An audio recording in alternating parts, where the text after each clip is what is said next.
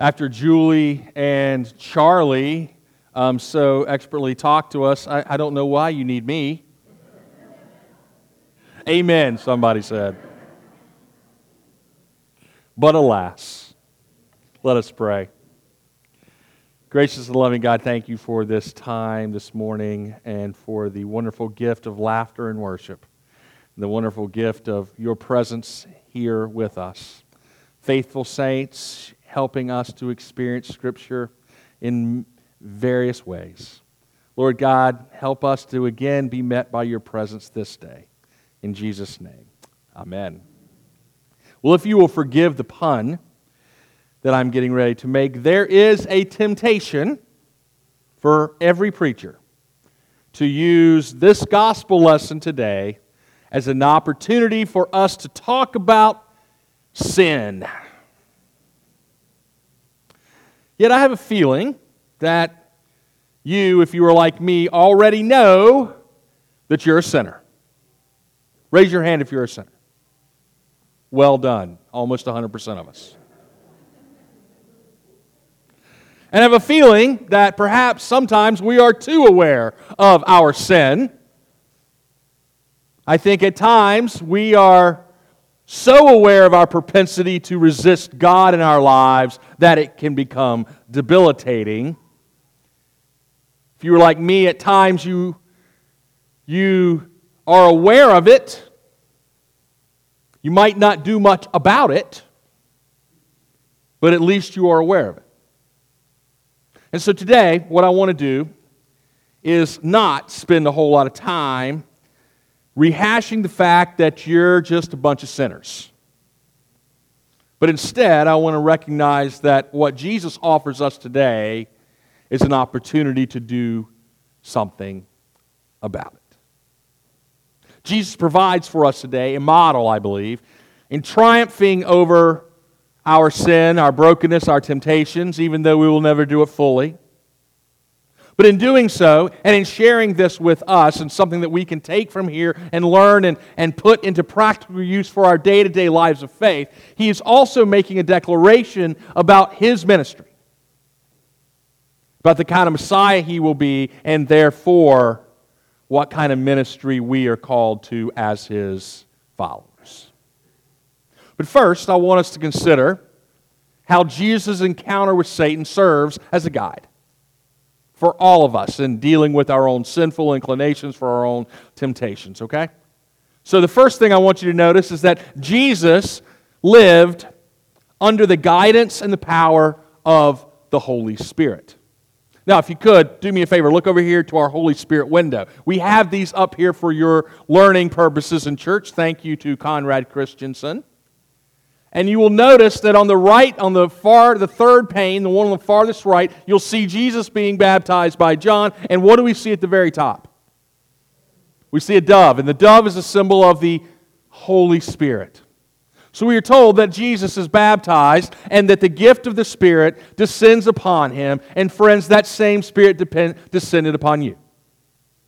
That means as the baptized people of God, you have been given the gift of God's Holy Spirit enacted into your life at your baptisms. And just like Jesus, after his baptism, as he goes into the wilderness and experiences temptation, he does so with the gift of the Spirit. We are told that the Spirit led him into the wilderness. So the reality is, in our lives, no matter where we may find ourselves, under what frustrations, temptations, inclinations to sin, whatever that happens to be, for you in your life in these moments, know that you are not going there alone, that the Spirit is with you. So that's the first thing that we need to remember about our lives and how Jesus dealt with this, is he knows that he is a part of God's presence and that God's presence is with him always. The second thing then we see is that Jesus' chief defense in any of this and all the temptations from Satan was the Word of God. He quoted from Deuteronomy 6 and he quoted from Deuteronomy 8. Each time that Satan comes at him, even at times when he comes at him with Scripture himself, Jesus denies him with Scripture of his own. Now, one of the things that we know about the Bible is that people can take different places in the Bible, they can take different phrases, and without the context of knowing what it is, make it to work however they want. We've seen that happen in some of the most sinful things that we've done in this world. Slavery, with how we have told the gospel lesson we read today has been used to put women in a situation where they're not considered as equal to men. I've always wondered about that text, though, is that, Satan isn't talking to the man. I mean, it seems pretty clear the leader's the woman, so I don't know. Maybe that tells us something. But the reality here is that the Bible has been taken out of context, and Satan does that. Satan does that for Jesus today. But Jesus understands Scripture, and so the Word of God becomes a defense for us. And that's what I would suggest to all of you is, how are you making and helping yourself to become acquainted with the Word of God? A little bit later today, we're going to recognize 3 people for the work they've done towards trying to learn more about the Word of God. And I hope that you can learn from their witness. Because the more we understand the Bible, the more we understand the context, that it is the living Word of God, then it becomes defense for us in all parts of our lives. The third and final thing that we see that Jesus does is models for us and how we can deal with our own brokenness and sin and temptation in this world. And so we recognize that we are guided by and empowered by the Holy Spirit, that we can use the Word of God as our defense. And third, what we can do is recognize that there will be angels who will come among us and minister to us. Angels come in many forms. You, my dear sweet friends, are angels. Or you can be. You can be angels to those who are around you. We are called to keep our eyes and ears open for those people who God sends our way to minister to us, which reminds us that so oftentimes the greatest frustration we have in falling into any kind of temptation is when we do it alone. Is when we shut out the rest of those around us.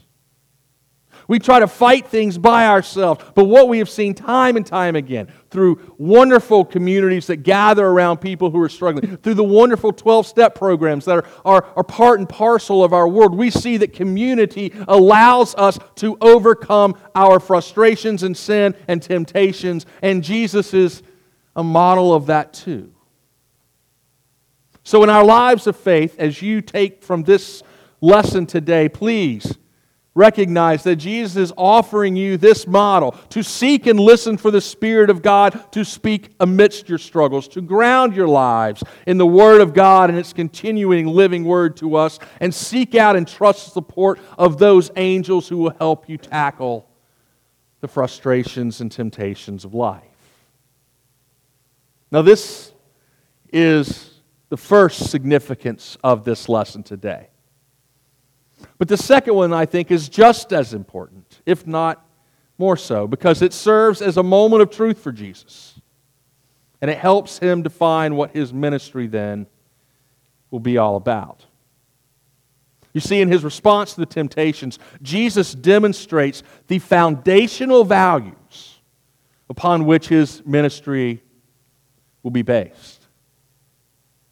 Now, it may come as a surprise to you that throughout the temptation, Satan already assumes that Jesus is the Son of God.